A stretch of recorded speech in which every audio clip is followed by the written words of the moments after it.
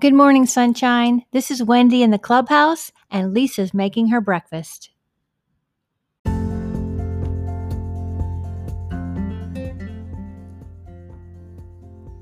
Welcome to the Sunshine 365 podcast, powered by wendygilhula.com and propelled by possibility.com with Lisa Fenton.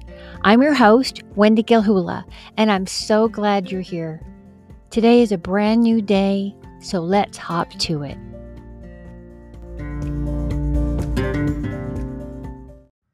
Good morning, beautiful. Here's your daily drop of sunshine. Do you have a list of material and non-material things you treasure?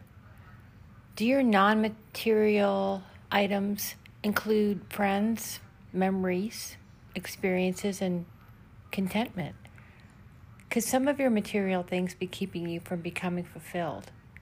Maybe they're keeping you from investing in your passions, or maybe they're keeping you from just experiencing life.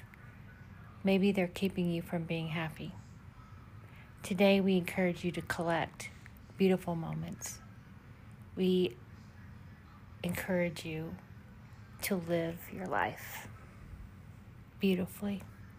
Until tomorrow, sunshine.